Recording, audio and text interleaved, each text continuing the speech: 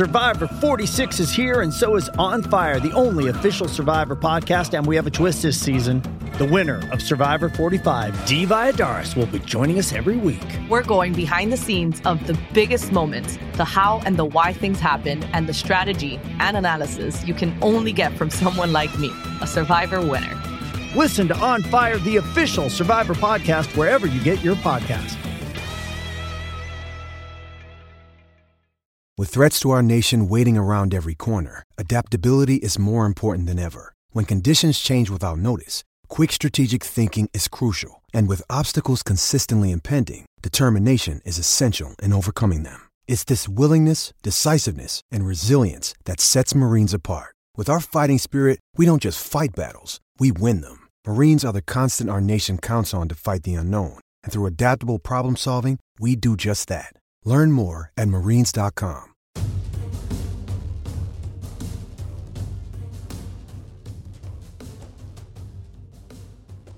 Hello and welcome to our new Orange and Brown podcast. I am your host, Ellis Williams.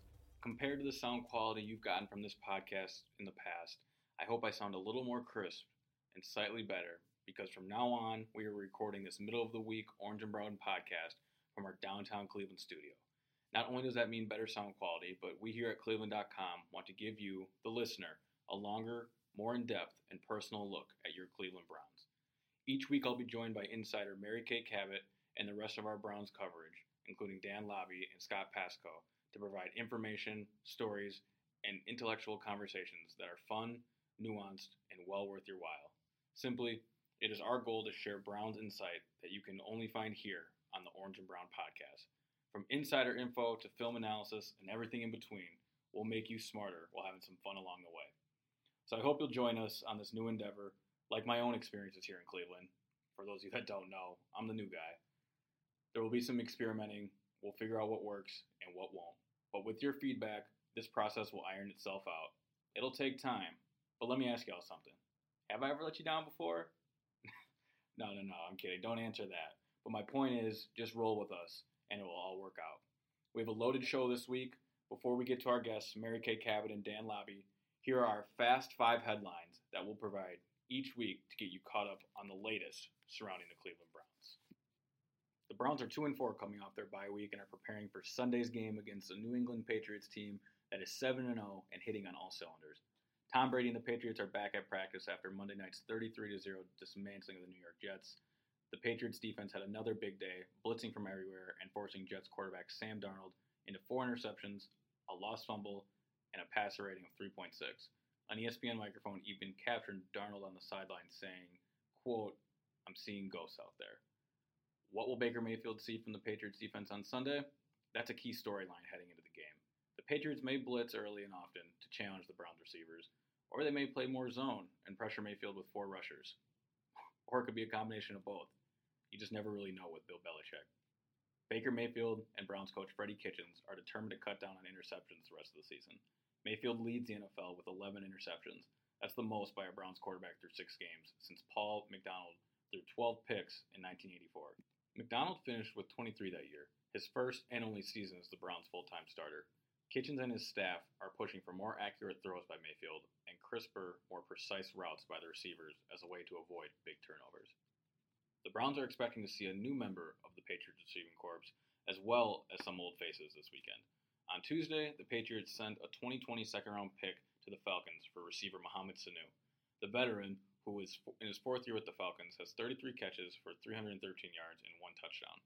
The Patriots also featured some prominent former Browns like receiver Josh Gordon, defensive tackle Danny Shelton, and linebacker Jamie Collins, to name a few.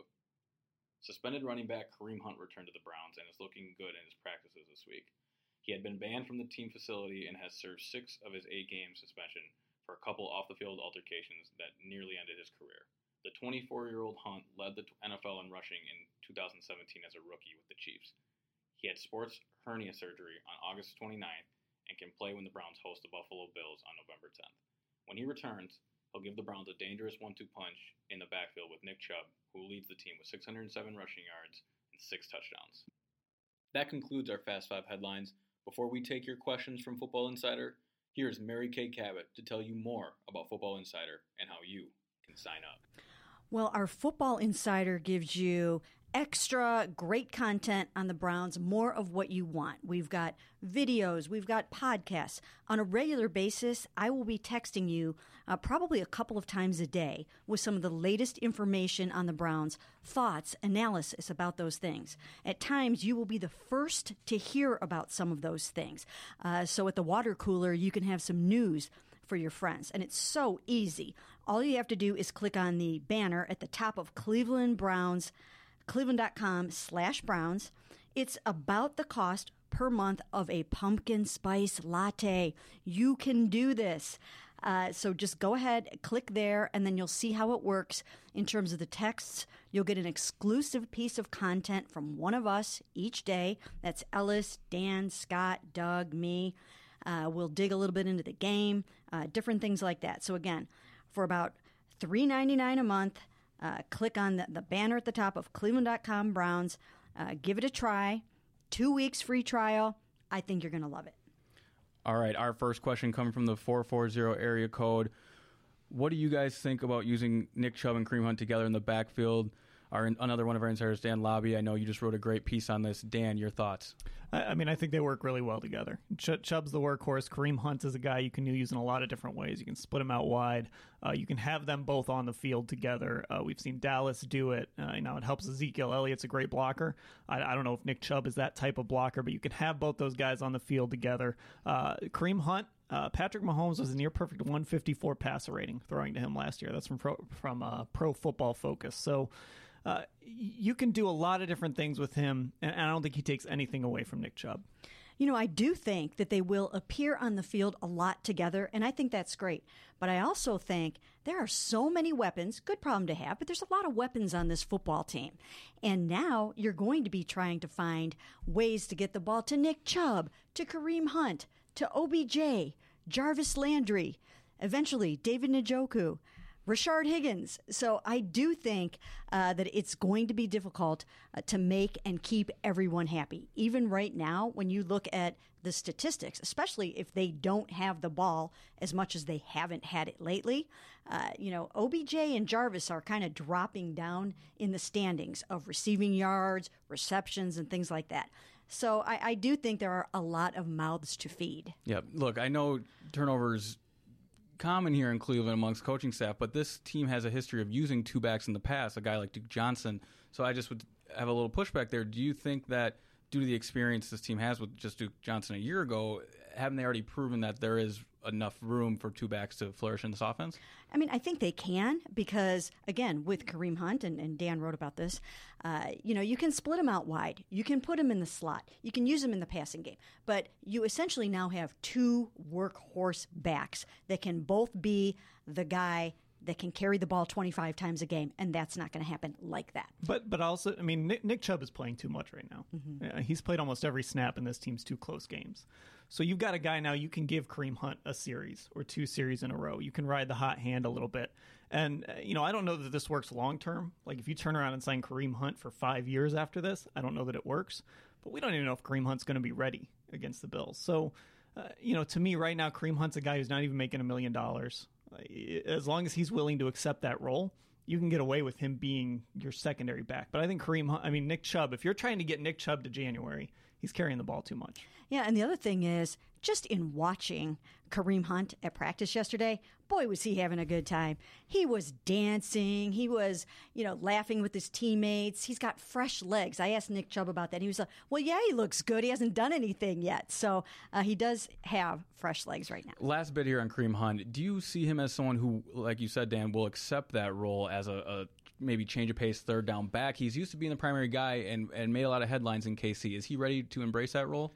I mean, he better be. This is a guy that almost lost football. Like, the only reason he really has a job right now is because John Dorsey drafted him and was willing to sign him here. Maybe some other team would have signed him. But, right now, if you're Kareem Hunt, you should just be happy to be back on the field. And now John Dorsey has to hope, and the Cleveland Browns have to hope, that Antonio Callaway stays on the straight and narrow, that Kareem Hunt stays on the straight and narrow, because we have seen that some of these guys that come into the league with issues, with baggage, with problems, those have a tendency to continue.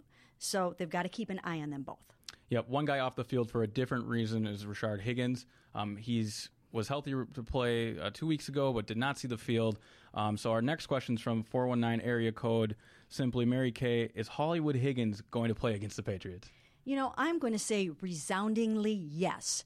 Hollywood Higgins will be out there against the Patriots, and that will be really good for Baker Mayfield because that's his go-to guy. That's his comfort zone. When he looks out there, he might not have to hold the ball as long as he has, which is tied for, he's actually fourth in the NFL right now, holding the ball at 2.9 seconds per play because he's looking out there and not loving what he's seeing all the time. Now he's going to look out there, he's going to see Rashard Higgins, and he's going to be able to release that ball a lot quicker. I think he's going to be happier. And it's going to be big in this game because we all saw Monday night, what this Patriots pressure can do. And so to have that one guy that you kind of trust, that he's going to be where you need him to be, and you can hit him for 7 yards, 8 yards, set up a 2nd and 2 or something like that, he's going to be an important piece against this Patriots team. Where do you see Higgins fitting in? They're running Odell Beckham, Jarvis Landry, and Antonio Callaway, and that was really what Freddie was trying to say, that he didn't have to go to 4 wide. They've been playing enough with 2 tight ends and 2 receivers, or 3 and 1 tight end. Is there, though you think he'll play, is there a role here, or is this team pretty set on Antonio Callaway being the number 3 receiver? Well, they have to create a package for Rashard Higgins. What they have to do is decide that we are going to get him on the field in 3 wides, whether that occasionally means taking Jarvis off the field for a play, whether that means taking Antonio Callaway off the field and his speed, which is one thing they love. He can take the top off of a defense, and they like to have that element, especially when you're playing against a team like the Patriots. When they are so good defensively, you want to be able to stretch the field. So you have to give up a little bit of something sometimes if you want to get Rashard on there. But I think the benefits, again, in 3 wides, you got to get him on the field. The benefits will be tremendous for Baker. Yep, and Rashad's not going to get the ball if Baker doesn't have time to pass, and that's where we're headed with this next question. Mary Kay, you reported that left tackle Greg Robinson is either headed towards the bench or has already been benched. Freddie Kitchens, of course, played it very close to the vest. Practice on Monday, talking to reporters. So this next question from area code 917, New York City. Mary Kay, why so much attention on replacing Greg Robinson and nothing about Chris Hubbard? Robinson is graded out slightly below average by PFF, whereas Hubbard is bottom 5 tackle in the league. Do you think the problem is more Hubbard than Robinson?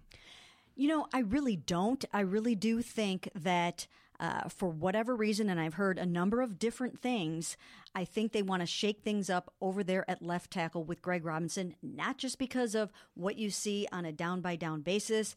I've heard other little rumblings about just some people thinking that, maybe he needs to pick it up a notch in the preparation department, in the work ethic department. These are just little rumblings, sort of unsubstantiated things that I haven't really been able to get to the point of being able to write them yet, per source said. But there have been some issues there with him. And I was told point blank last week, like you said, that he had either been benched last week or he was about to get benched. I walked up to Greg. I tried to ask him about that. And he was pretty nice about it. And he just said, not right now. I will talk to you, but not right now. And I just kept digging and digging and digging, made more phone calls, another phone call after that, until I got someone to say, yeah, he's been benched or is going to be benched by next week. Now, the way that we see it is Justin McCray, a reserve offensive lineman who has only started 2 games at left tackle in his career. He could get the start there at left tackle. I personally think that's a big risk to do against Bill Belichick and this defense. Yeah, he's going to attack your weaknesses. That's for sure. Greg Robinson is a guy, former number 2 pick. Didn't work out in 2 other places. You were kind of playing with fire going with him anyway. Can I spin this a different direction, though? Go for it. Are we sure this is the offensive line's fault? Are we sure this is all on the offensive line? Nope.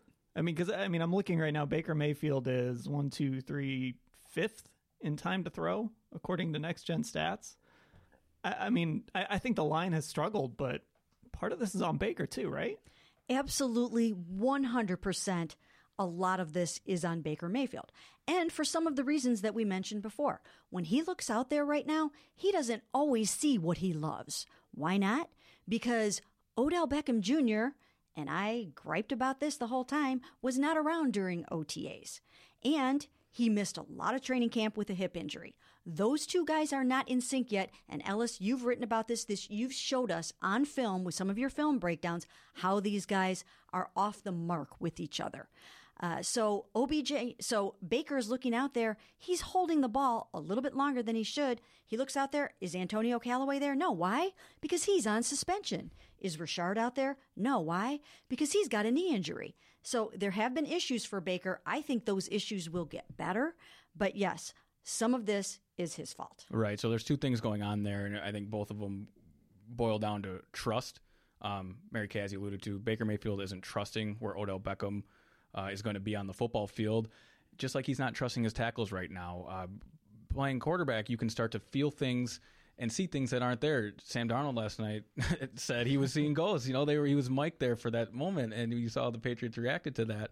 So that's why I think this then gets brought back to the offensive line, because that's something that can get, you'd hope, solved by shuffling it up. It's the one position group in football where cohesiveness, they're almost seen as one unit protecting and providing running lanes rather than just a group of players.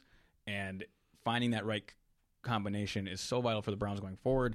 And I want to ask you guys about this, if you guys got the same vibe I did from it. It really sounded like after that Seahawks game, that holding call on Greg Robinson to start the final drive, really, Freddie won't admit he has a doghouse, but it sounded like that put Greg in there, right? Oh, absolutely, 100%. They're still talking about that holding call inside that building. When you couple that with, and Freddie brought this up, the fact that Greg Robinson kicked a player in the head in the opener and got kicked out of the opener. Yeah. That doesn't sit well with the Cleveland Browns. So he was still trying to dig his way out of the doghouse for that, and then he got this holding call. And so, yeah, Greg is struggling right now. So, and that brings us to our next question, and I think this is a question that I wanted to write about, and I might do that still going forward from the 773. The question is, if the current O-line backups weren't good enough to beat out the starters, then what good is plugging in now a backup on this O-line? Dan, when you hear that, what's your response? Well, if you're not happy with the guys starting, you got to try something, and you have to go with the guys that you have. And they went out and traded for Justin McCray, so he's a guy that wasn't here in camp. So maybe with a full camp, he could have beaten out Greg Robinson. Wyatt Teller, they traded for him the day of the 4th preseason game, so maybe he's a guy that could have won that right guard job, which I think is another area we're not really talking about a lot.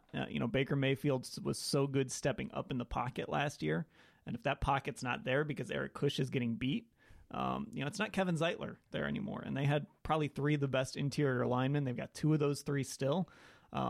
It's harder to step up if you feel like your right guard isn't, holding up his end of the bargain. So I think this is a little different scenario because they went out and traded for 2 guys, one guy the day of the 4th preseason game, another guy in the cut down to 53. Those guys weren't going to come in and just start right away. So, now we're going to maybe get a chance to see what one or both of those guys can do. Yeah, and we talk about Greg Robinson getting replaced at left tackle, and we're reasonably sure that that's going to happen, although we can show up on Sunday and be completely surprised by what we see on the offensive line. But I think Eric Kush has as much of a chance of being benched as Greg Robinson. And I've heard that they want to plug Wyatt Teller in there. So there could be more of a shakeup on the offensive line. You didn't trade for Wyatt Teller for no reason. Right. You traded for him because you really liked him, and he didn't have a job with the Bills. Got beat out, but they really liked the guy that beat him out. So you didn't give up an asset for Wyatt Teller because you want him to sit on the bench all season. Yeah, and so I don't know how we did this, but we've gone about 15 minutes without bringing up Trent Williams, which is someone we've been talking about. It feels like for someone who's not on the team, it seems to be one of the only things we're talking about, him and Rashard Higgins, it seems. So the second part of this question, Mary Kay, is Trent Williams feels like a long shot. Is there any other options out there that you've heard of outside of this organization that John Dorsey could be entertaining? Unfortunately, there's not a lot of unemployed, great left tackles sitting around outside waiting for John Dorsey to come along and bring them in and give him a starting job with the Cleveland Browns. So imagine that. There's just not a lot of them. But yes, he's going hard after Trent Williams. How often did we hear the Giants say, we're not trading Odell Beckham Jr.? How often did we hear the Patriots say, we're not trading Jimmy Garoppolo?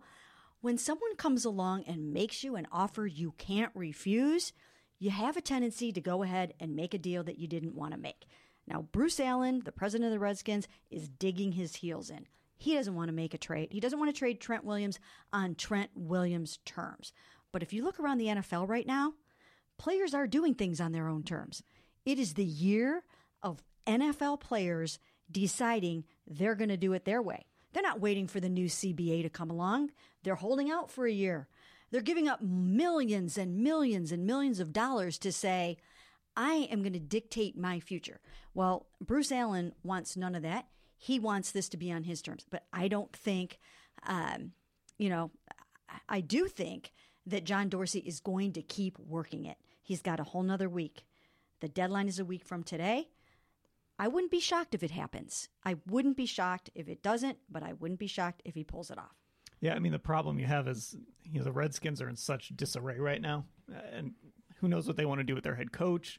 If they hire a guy that doesn't like Dwayne Haskins, now they're in the quarterback market again.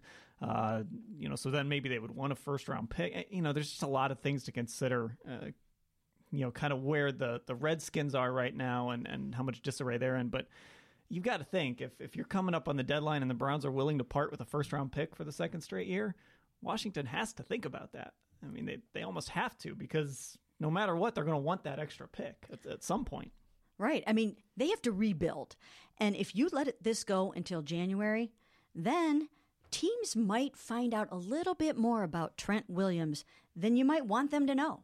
I mean, he has had several procedures to have some kind of a growth removed from his head. Now, hopefully for everyone involved, he's perfectly fine. And there are no health issues with him. But teams might start to look into that a little bit and wonder. He's 31 years old. He's going to require a big, huge contract extension with a lot of guaranteed money. Teams at that point might decide, hey, why don't I just draft a left tackle in a couple of months and not have to pay him $15 million a year, give up a first-round draft pick and another good player. So, Bruce Allen might start to look at this and think the deal is starting to look a little bit better next Tuesday at noon. Yep. We'll talk a little more about Trent Williams moving forward. Mary Kay, this next question is for you from the 216. Publicly, from Dorsey to the players, people are saying all the right things about the Browns, but you're the one inside the locker room. What's your vibe? Is there unity? Have the players brought into Freddie Kitchens and his plan?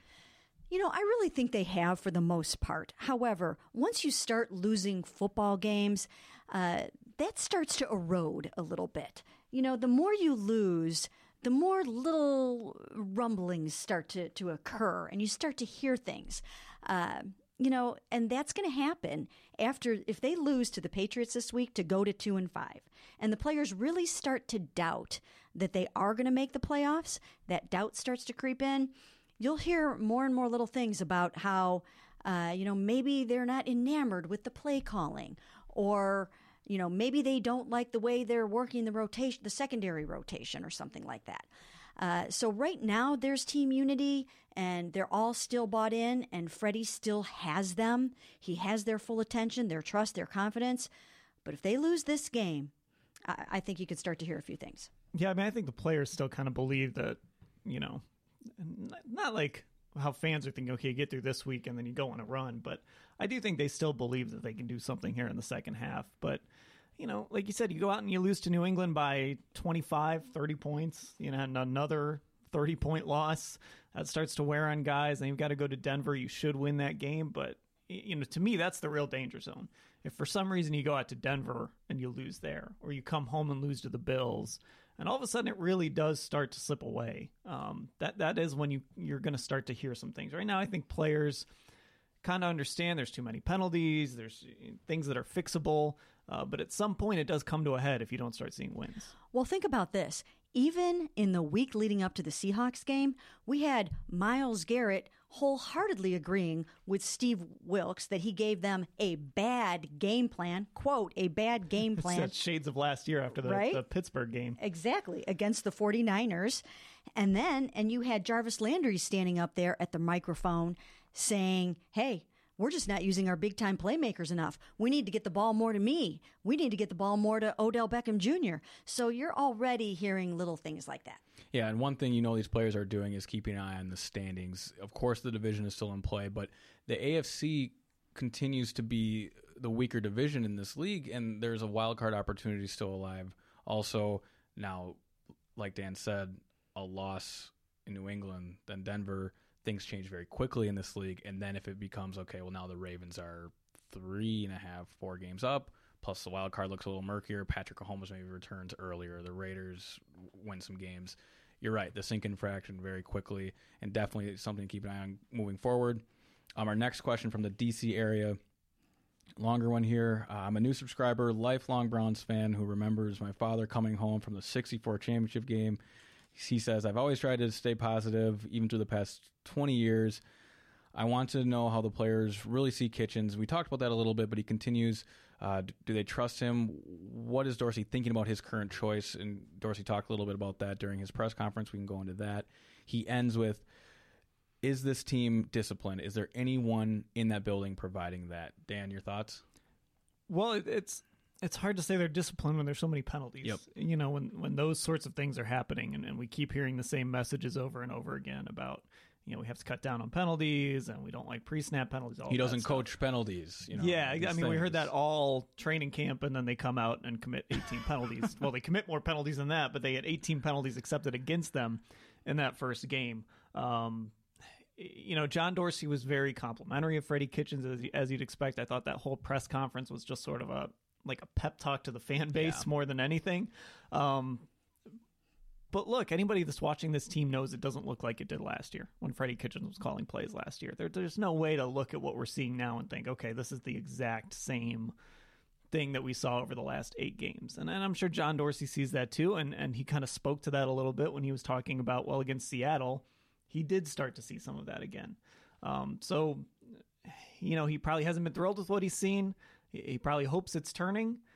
He's got a tough test, though, this week. Well, I think the thing that has been disturbing or alarming about the first part of this season is that they have been blown out in 2 of their games. And I think there is something to be said for not necessarily a moral victory, but if they can go into New England and at least keep it close. Nobody really expects them to win this football game. But you can't go in there and get completely blown out for the 3rd time this season. That is when confidence and trust in Freddie Kitchens will start to be shaken a little bit, because this football team, this Cleveland Browns football team, should be able to. It has enough talent. John Dorsey has put enough big-name stars on this football team that they should be able to go into New England and give Bill Belichick and the Patriots a really good, tough football game. If they can't do that, you have to start to question it. I mean, this is the 425 game. You got Jim Nantz and Tony Romo calling it. You don't want to get beat by 30 again for a national TV audience. You got to show something. These guys aren't going to want to go out there and get boat raced again for a 3rd time, especially again. It happened against Tennessee. It was the top 1 o'clock game. You had Nantz and Romo. It happened on Monday Night Football. Now it's going to happen at 425 in Foxborough. That's not going to go well. Yeah, we've seen how people are reacting to the Jets game last night, and the sky will feel like it's falling if the Cleveland looks anything like New York did last night. On the same topic of the Patriots, from 330 area code, what do the Browns need to do to offset Belichick's 9 in the box like he did against Darnold? If the Browns don't do anything different, will the outcome be the same? So what he's referring to is Belichick ran a lot of zero coverage last night, meaning no high safety. He's playing man-to-man defense across the board, and really he's just going to blitz the heck out of Sam Darnold, and that, in the most simplest form, is him saying, my guys are better than your guys. We're going to get to the quarterback faster, really only allowing a release time of about 1 to 1.5 seconds, and that 1.5 is probably on the nicer side. And he thinks his DBs are better than what the Jets had. So my response to that question would be this: the way to beat it is, you beat it with guys like Odell Beckham Jr. and Jarvis Landry, playmakers that the Jets don't have. It'll be interesting to see if Bill Belichick is really willing to not have a safety over Odell Beckham Jr. I'm fascinated to see that. Going back and looking at how he's defended Odell Beckham Jr. in the past, you don't see much of that. It's really a risky for many reasons, and you're really setting your defense up to fail. I know Stephon Gilmore is not only grading out as the best corner in football, he's playing like it. He knows where the ball's going before the receivers even do. ESPN highlighted him running Robbie Anderson's route basically for him last night. So what I'm trying to say is that, yes, the Browns are going to be blitzed, but I would not expect a complete cookie-cutter defensive matchup from Belichick against the Browns because simply the personnel is different. Dan, do you see Bill Belichick implementing similar things against the Jets, or like New England does, is Freddie going to prepare for one thing and see a completely different menu on Sunday? I'm actually curious about this because as you were reading that question, I was thinking back to like what Tennessee did. We've seen some other teams do this where they've tried to just get pressure with 4 and make Baker kind of sit back there and find his receivers. We heard from Bill Belichick at 9 a.m. this morning, not even 12 hours after that game ended. He had his conference call, and at one point he said that, well, we haven't even started prepping for the Browns, but then all of a sudden he rattled off names on the Browns you wouldn't expect a coach to rattle off with 4 days of prep. So Bill Belichick is ready for this team. He knows how he wants to attack this team already, even after that Jets game hadn't even been over for 12 hours. And I'm curious to see if they will blitz as much as they did against Sam Darnold. I think that was more a result of, this is how we want to attack this guy, but we've got to attack Baker Mayfield differently. And one of the things he pointed out was Odell Beckham is a guy that can ruin a game plan, just like he said about Myles Garrett. They are guys that can ruin game plans, and you've got to be cautious about that. Well, the thing that Bill Belichick has always done since way, way back when is he will circle that player in red that he needs to take out of the football game, really on both sides of the ball, and he will set about doing that. So that will be his major game plan, is to make sure that OBJ doesn't wreck his game plan.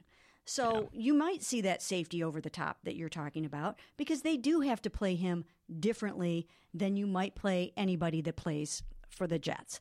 They will blitz Baker Mayfield because they're going to do everything they possibly can to confuse him and to mess him up, like some other defenses have done this season. Smart defensive coordinators are showing one look pre-snap and then switching it up post-snap and really trying to confuse him. And if you think that Greg Williams did that to him, Bill Belichick is going to have some things in store for Baker Mayfield. He's amazing. I think you had a stat in our exclusive Browns Football Insider today that the Patriots are 20-0 against first and second year signal callers. So Bill Belichick is going to have some things dialed up. Not only that, he's got the horses this year. He hasn't always had a great defense. This year, he does. Not only does he have some of the horses, some of the horses are really going to be mad at the Cleveland Browns. Jamie Collins, okay? He's got an axe to grind. Jason McCourty's got an axe to grind. Danny Shelton's got an axe to grind, right? So these guys are going to be out for blood, and they're not going to care that they had a short week. And that's what he does so well, too. When they acquired Danny Shelton, he wasn't even really playing that much.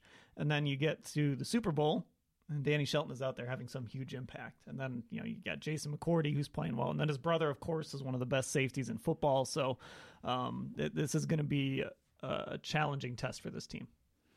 Going forward now, next question from the 734. Are the Browns considering using more 2 tight end formations to help the line and just using Odell Jarvis and Nick Chubb? Earlier in the year, the Browns got into running a lot of 11 personnel, 3 wide receivers, 1 tight end. I will credit Freddie Kitchens. He's been implementing more variation in his lineups, in his packages. We've seen even as many as 3 tight ends, and not just in goal line situations. So I think Kitchens, who got a little too in love with the 3 wide receiver sets early, has been mixing it up enough. I know they were at like 83% through the first 2 weeks, and now they're closer to more balance and a 54% when implementing 11. So I think going forward, you can expect Coach Kitchens to mix that up.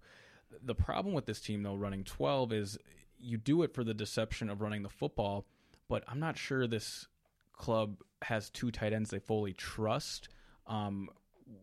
So where I want to go with this is, do you think David Njoku coming back is another piece that this team is truly missing? And until that happens, Ricky Seals-Jones has made the most of his pass catching opportunities, but is there a second tight end on this team that you think can emerge going forward?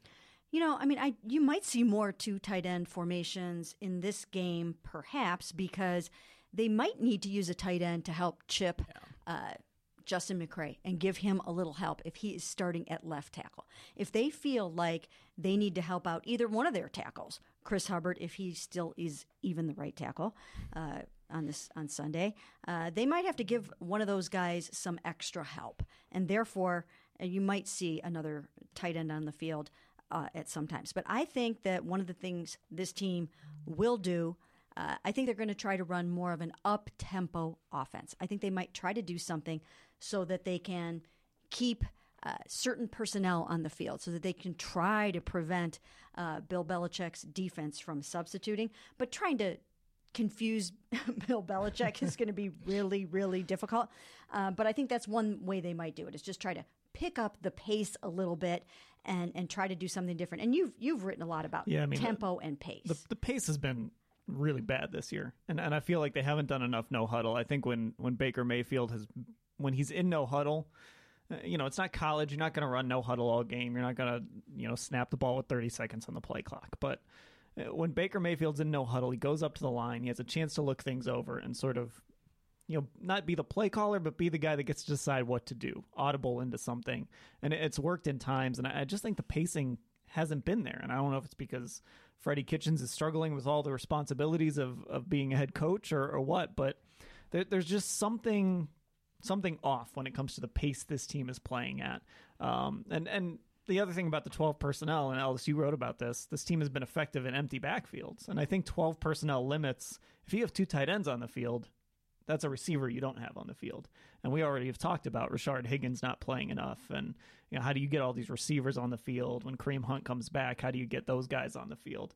Well, when you have 2 tight ends, that's one less skill position player you can have on the field. And the thing also about trying the up-tempo, no huddle and things like that, I agree with you, Dan, that I think they need to do that. But on the road, in a hostile environment, when there's going to be a lot of noise, putting a lot of responsibility on Baker Mayfield in that situation when he has been struggling and not playing all that well, you have to wonder, is that the right time to pull it out? Yep, that's what the bye week's for. Hopefully Freddie Kitchen comes out with something that, as we said, trying to trick Bill Belichick might be difficult, but that is different, looks some variety here.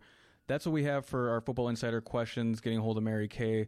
Again, through Football Insider, that's how you get your questions on this podcast. We're going to take a quick break before we dive into our other topics.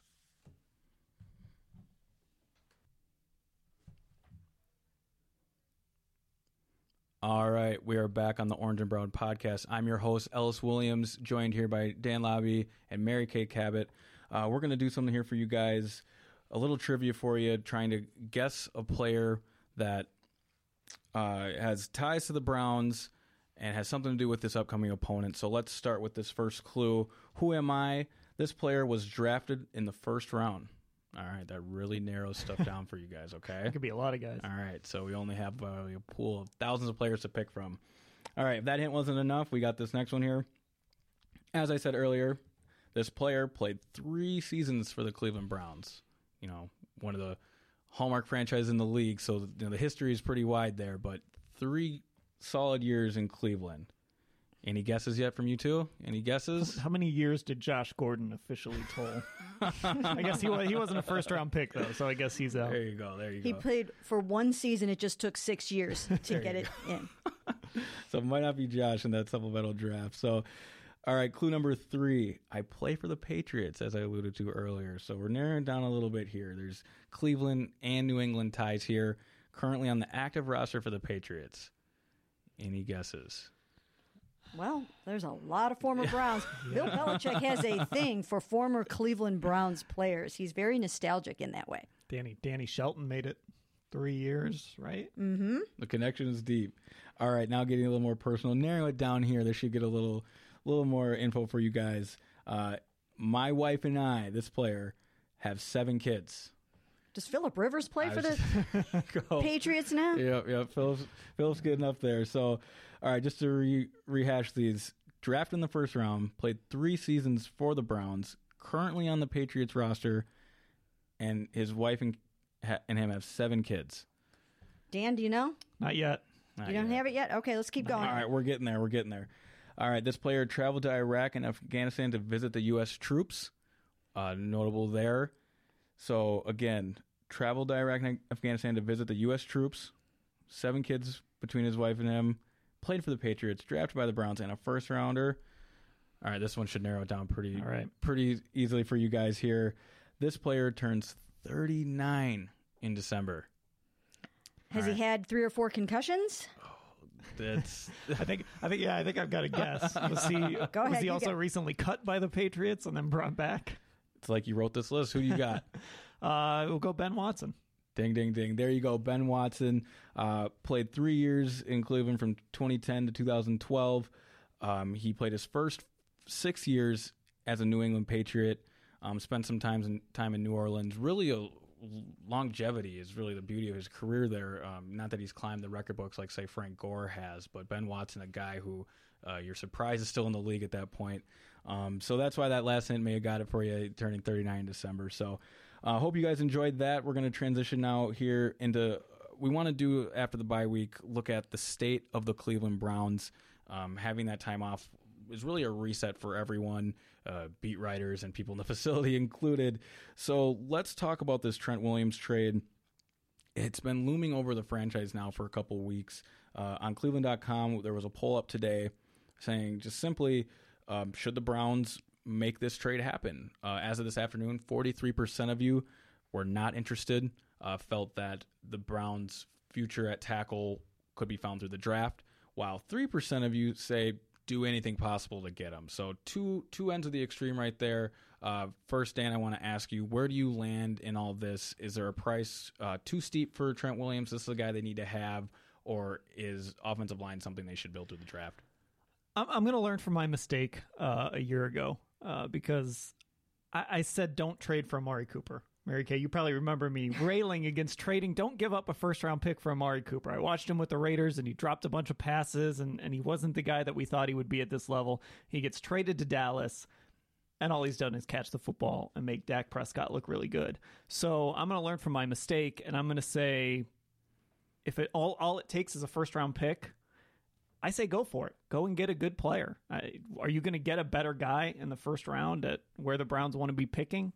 I say go for it. If you have to give up more than like a first round pick, you have to give up 2 first round picks. That's probably where I draw the line. But I'm going to learn my lesson here.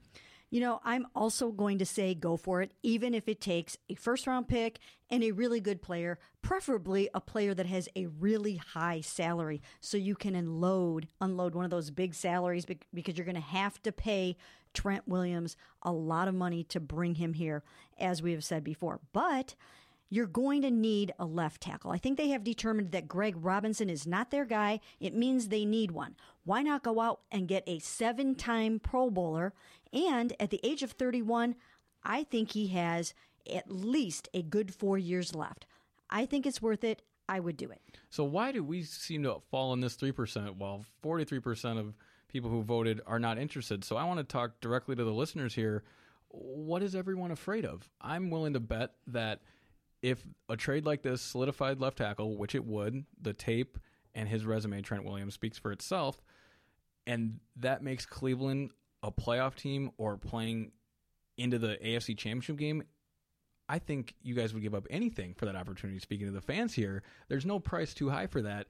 And also, as I've talked about earlier, it gives this group a fair evaluation of both first-year head coach Freddie Kitchens and Baker Mayfield. So when I bring that up to you guys, what is really the downside of this trade, and what do you think fans are so afraid of? I think people love draft picks. They love the potential of draft picks because it's an abstract.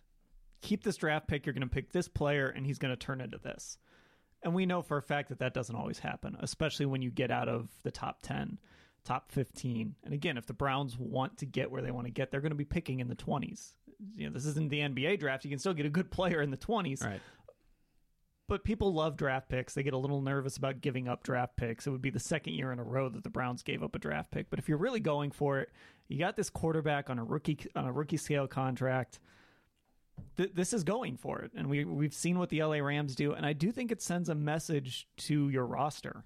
Hey, we just gave something up. We gave up a future asset to bring in this piece. We're all in. I think that says something to the players in that locker room. Well, I think if you were trying to convince the fans that this was something that they should be on board with, you can make the points that, look, John Dorsey wanted to awaken this sleeping giant. He got Baker Mayfield. He's trying to surround Baker Mayfield with every single thing he needs to be successful. He gave him Odell. He gave him Jarvis. He even gave him his childhood friend in Garrett Gilbert to be his backup quarterback so he could have a buddy in the quarterback room. Left tackles are really hard to project. You could go out and use a first-round pick on one, and he could become a bust. Look what happened with Austin Corbett, who you picked with the number 33 overall pick. So I would say, look at a proven 7-time Pro Bowler, give up that first-round pick, and let's roll, boys. Yep, I couldn't agree more. And it feels as if John Dorsey is trying to play a little catch-up here. He came into the year, I think, he came in overconfident in this group, made some moves that did not work out, as you just mentioned with Austin Corbett. And now there's a price to pay. And if that price is a first and another high pick, maybe a player, you've backed yourself into this corner. And rarely when you do that is there a way out. Like John Dorsey said, it takes two to tango. But I think there is an avenue out of this corner John Dorsey's backed himself into.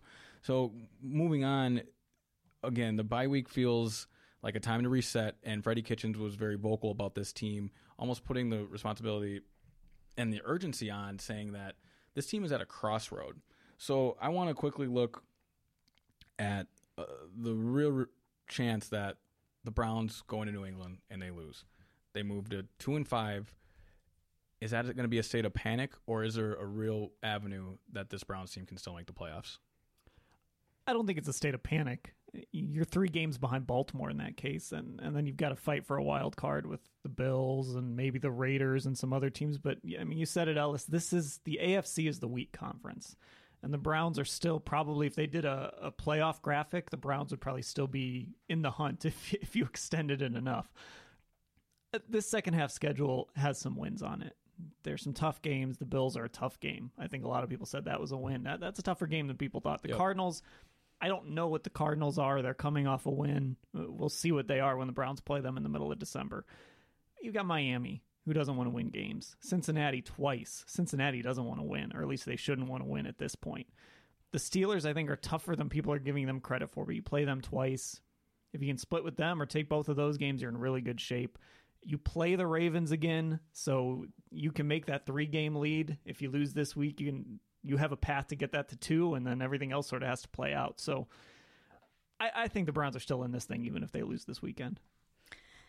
I agree with you, because when I look at the rest of the Ravens' schedule, I mean, it is unbelievable. Yep. The Browns have already come through the Bermuda Triangle in their own schedule, and now they're going to head on to Easy Street in those final 7 games.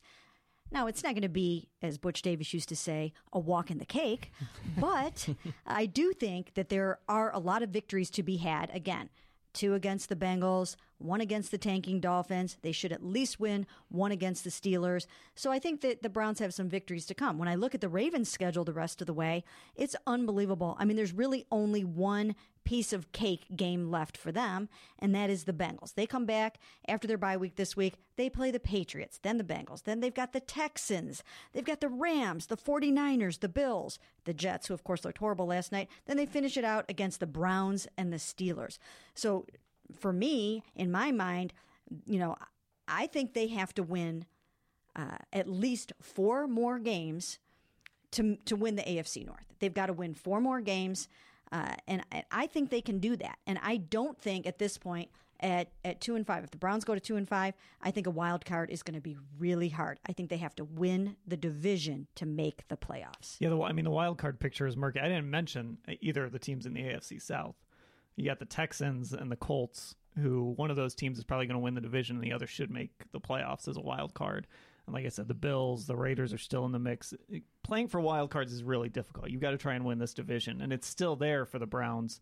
But the Ravens, they're going to have a chance to prove that they're for real. They play the Patriots next. So I'm really curious about that game. I'm really curious to see Bill Belichick go against Lamar Jackson. Yeah, and they went out and they got Marcus Peters, a cornerback who made an impact in his very first game against the Seahawks by picking off Russell Wilson and returning it 67 yards for a touchdown. That really helped them win that game. So they've gotten better since the Browns played them. They did not have Jimmy Smith that game, their starting cornerback. He should be back when the Browns play him. He should be back probably within the next couple of weeks. Yep. Now they've got Marcus Peters. They didn't have their Pro Bowl defensive tackle in Brandon Williams that game. So their defense is playing much better than they did. I keep waiting for the Ravens to kind of, go in the tank here a little bit, but I don't know. They keep surprising me. Yeah, and on that same note, a signature win for Lamar Jackson on Sunday, going to Seattle, beating Russell Wilson. You alluded to Marcus Peters' interception. Huge game-swinging play there. But on fourth down, Lamar Jackson convinces his coach to go for it and keeps it himself and scores. Plays like that catapult Lamar into an MVP discussion, and really it felt like a signature moment for him. So, Mary Kay, I agree that this Ravens team seems to be not nearing a peak, but trending very much in the right direction, getting healthier. And if Lamar keeps, a week ago, the sayings were that the book was out on Lamar, and now it seems he's reinvented himself and is the hardest person to tackle in football. So we'll see which Lamar Jackson maintains through the second half of the year. But to update listeners, for the wild card situation, we have the Bills sitting at 5-1, the Colts, Texans, Jaguars. Really a murky situation there. Even the Titans are all in it in the AFC South there. Colts 4-2, Texans 4-3, Jacksonville 3-4, Tennessee 3-4. Looks like switching to Ryan Tannehill has benefited them. And then in the AFC West, you're looking at the Chiefs at 5-2, likely will win that division. Patrick Mahomes sounds like he'll return sooner rather than later. And then you have an Oakland Raiders team that was blown out in Green Bay. But if you watch that game, me being from Minnesota area, I tend to keep an eye on what the Packers are doing more closely. The Raiders were in that game. That team can play this year. They're not the laughingstock that, for whatever reason, people think John Gruden is, or the character that he is. So the wild card situation is murky, as Dan said, and also the Ravens are hitting a point here where they look like they're finding a stride. So Cleveland is running out of real estate here, but as we said, the schedule does get easier. So I think there's a real opportunity here and real optimism for the Browns. And hey, if they go to New England and win that football game, crazier things have happened in the NFL, right? Mm-hmm. Oh, yeah, absolutely. I mean, I don't expect it to happen, but we have seen much crazier things happen in the NFL. We've seen this Browns team back in the Eric Mangini days beat the Patriots when they weren't supposed to. Peyton Hillis had a huge afternoon. So anything can happen in the NFL. It's a week-to-week league. I think that game got him on the Madden cover, by the way. So yeah, a lot of my buddies back home, big Peyton Hillis fans. And that game is a large reason for it. So I want to throw this to you guys just quickly. We've touched on the offensive line with this bye week. What are two things that you hope Freddie Kitchens and his coaching staff were cooking up, working on with their time off, and hopefully can implement in the second half of the season? Well, we brought it up a little bit earlier, and that is more of an up-tempo offense, giving the Patriots and other teams just an opportunity to have to adjust to the Browns' pace, for them to try to take it to defenses, establish their own identity and their tempo of the football game. And I would like to see them do some more of that. Just identifying a couple things that have stood out that are worth keeping an eye on. The Seahawks player that blocked that punt said that they knew they were going to get one 100% because they saw something on film that said you can block a punt. Is that going to continue, or did they fix that? I think it was Shaq Griffin that said the Browns are really predictable on offense. This is stuff you can say after you win a football game. It's easier said than done. Are these little predictable things getting fixed? Things that teams are seeing on film to exploit? Or are you fixing those things? Yeah, so it'll be interesting to see how the Browns spent their bye week as the product they put out on the field. As I said, bye weeks are an opportunity for not only teams to recharge, but also the beat writers that cover them. So what I want to do here is just ask, what is life like on the beat? I don't think fans get enough opportunity to understand what it's like covering a professional football team and one like the Cleveland Browns. So first, Dan, I want to ask you just, how's life on the beat and how'd you spend your bye week? Watch too much football, probably, especially on Sunday. Just trying to keep up with, you try to keep up with what's going on around the league. When you get opportunities to watch these games live, you do it. And I think my kids were a little surprised how much I actually like watching football because I'm not usually home on Sundays to watch a bunch of football. So I did that. Hit Mapleside Farms, which is a big pumpkin patch. And no, I did not go by myself. I did hit the big slide. It's like 311 feet. You get in a potato sack or something and slide down the slide. So we did that. And I rode the cow train, me and my daughter. So yeah, all of that typical stuff. Did you work, Dan? A little bit. Yeah. Aren't we always? Aren't we always? Yes. Mary Kay, how about you? What were you up to? You know, I went to Chicago this weekend, so I traveled on my bye weekend. It was family weekend at DePaul, where my freshman daughter is a comedy arts major at DePaul in conjunction with Second City. It's the first year of a new program there. So we went and spent some time with my daughter, and then my son came and met us there from Miami University. So we had a great time with the family, rooftop restaurants, just going out to dinner and having a wonderful time. And speaking about, we are actually living out of suitcases right now. The Browns are in the midst of, this is a weird schedule, 4 out of 5 on the road right now. Most of their road games came in the first half of the season. Now, in the second half, we've got 4 out of 5 at home. So we will reacquaint ourselves with our families and our pets and things like that. But for right now, we really don't know which end is up. I hear that. Dan, speaking of the travel, you guys are headed to New England. I heard you kind of voicing some concern about just getting around and getting everything situated. Have you figured all that out yet? Sort of, not really. What problems come with it? One of the things that you find with NFL stadiums, and we just seem to have a lot of these this year, some of these stadiums are in the middle of nowhere. Okay. So like San Francisco is not in San Francisco. Right. It's in Santa Clara. It's really hard to get to Santa Clara. Foxborough is not really close to Boston. It's not really close to Providence. So you got to figure out how to get there and back. Sometimes it's nice you get to like New Orleans. We only get to go there once every 8 years. It's right downtown. So you can walk there. Baltimore, you can walk there. We've had some tough stadiums, so I'm still trying to figure out how to get around once I get in there. I know how I'm getting there. Sure. I just don't know how I'm going to get where I need to get. It's a good start. Yeah. In talking about life on the beat, I'm going to throw it back a little bit. Since we're talking about Bill Belichick, very briefly, I'll just remind folks that I had an opportunity. I got invited by Bill Belichick and a few other staff members to go on their private jet and go to a draft visit. And then when we got off the plane, Bill Belichick drove around, played his head-banging music, went to the barber. I mean, it was just bizarre to see, that side of him. Of course, he's like great friends with John Bon Jovi, who he actually brought to practice one day. So we all got to meet him there.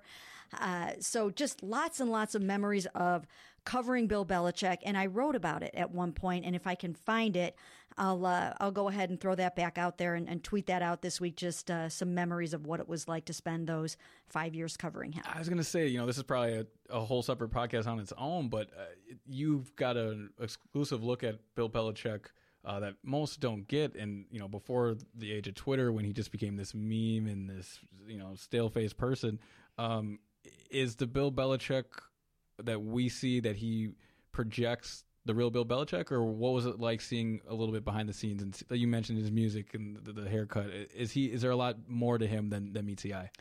Well, there is, but he only shows that to certain people. Sure. To his assistant coaches, to his family members, he's warm and he's funny, but he was the exact same way. That Bill Belichick that you see standing up at the podium now is the same exact one that we had back then. And I've got so many stories and things like that. It was an incredible time. It was pretty evident back then that he was something special, that his staff was something special. Yep. And it's funny because guys like Nick Saban were on that staff. And to this day, I've got a great relationship with Nick Saban. I remember we went to the Senior Bowl a couple years ago, and Nick always shows up at the Senior Bowl. And there were like 100 reporters around him trying to, get a question in. And he parted the Red Sea so that I could move up front and be closer and get a question in. So it's just funny that we all have these memories of those years. Yeah, and that's what I find so interesting, and I hope that's what we're able to do with this Life on the Beat. There's just so much that goes on in this profession, and being able to share that with you guys is something I hope you find interesting. And as we were talking about Bill Belichick, something he's made quite famous is no days off, as Mary Kay alluded to. Even during the bye week, we're still working. So I want to take a quick second here just to get listeners a feel of what we have cooking next, stories they can expect leading up to game day. Dan, what do you have working on right now? Well, you mentioned the Kareem Hunt thing that I wrote yesterday. That's something people should go check out, how the Browns might end up using him. I've been fishing around a little bit, asking guys sort of about the NFL trade market and how it's changing. Could the league ever be, the NBA? We'll kind of see where that goes and see if guys have some interesting things to say about that, because we are seeing a change in the NFL approach to team building. So we'll kind of see where that goes.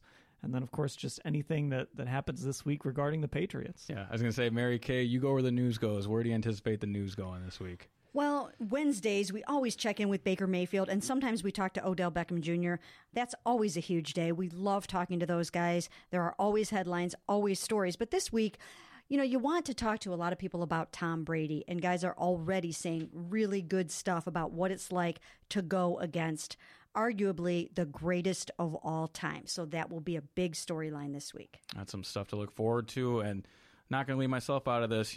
Believe it or not, I'm not just a podcast host. I'm actually writing for this website too. So I've got a feature on Eric Murray coming up later in the week. Eric is a defensive back for the Browns, of course, who has stepped up in the absence of guys like Denzel Ward and Grady Williams. So it was fun sitting down with him, talking with his former high school coach and things like that, his journey that's got him here to this point. He has experience against Tom Brady twice, most notably in the AFC Championship game last year. So we talked about that and what he can hopefully bring to the Browns meeting rooms and on the field as they prepare for the Patriots. So we're going to wrap up here pretty soon. Before we get out of here, I just want to quickly get your guys' predictions for this game. Not that I need a concrete score, and I understand these things are in flux as we get closer to Sunday. But after seeing what the Patriots did on Monday and knowing what the Browns look like before the bye week, I have a feeling we kind of have a sense of where this may go. So, Dan, which way are you leaning?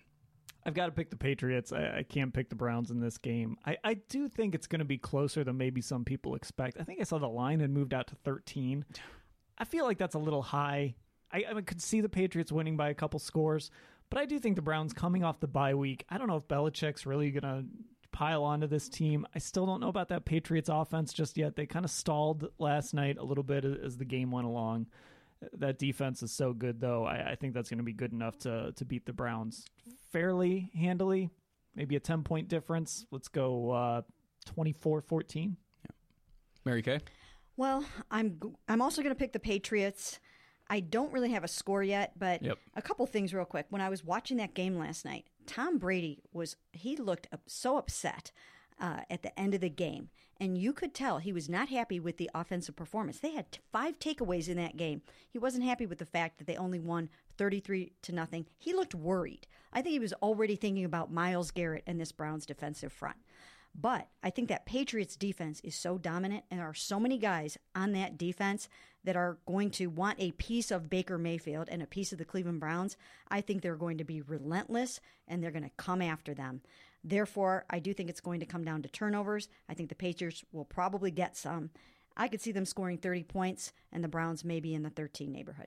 Mary Kay, I'm glad you brought that up, because I thought ESPN did a great job of panning from a disgruntled-looking Brady on the bench as the clock is ticking down, and then you see Bill Belichick, all smiles, proud of the defensive performance he just put on. Not saying that Belichick roots for his defense and enjoys when his offense is average, if you will, but the faces said it all there, that Brady knows that this offense isn't where it needs to be, and the Browns present some real challenges defensively. The story, of course, is going to be this Patriots defense coming for Baker Mayfield, already leading the league in interceptions with 11. It's going to be interesting to see where that goes. So how I think this game plays out is I'm not quite sure on the score yet. Vegas tends to be good at what they do. Patriots likely win by close to 10, 12 points. But what I think is so important for Cleveland is they need to hold a lead in this game. They need to put some fear in the Patriots and just show everyone that, look, we can hang with these guys. I know there's no such thing as moral victories, but when you're dealing with something like the Patriots, that is probably the one place you can pull a moral victory. So if the Browns can have a grasp on this game for maybe a quarter and a half, 2 quarters, and just stay in it and maybe have a chance to win at the end, I think, similar to how they did with the Los Angeles Rams, I think that would go a long way. So we're still a few days away from Sunday, but a lot to look forward to, as we said on our website. So we're going to wrap up here. I want to thank you guys for listening. Of course, subscribe to Football Insider so you can get your questions here on this podcast with our exclusive insider, Mary Kay Cabot. That is how you get your questions to her and on this podcast. We love exchanging those with you guys. So please subscribe. Again, Football Insider. Click the blue banner at the top of cleveland.com/Browns. We look forward to reading your questions. For Ellis Williams, Dan Lobby, and Mary Kay Cabot, we're signing off. Thanks for listening, you guys.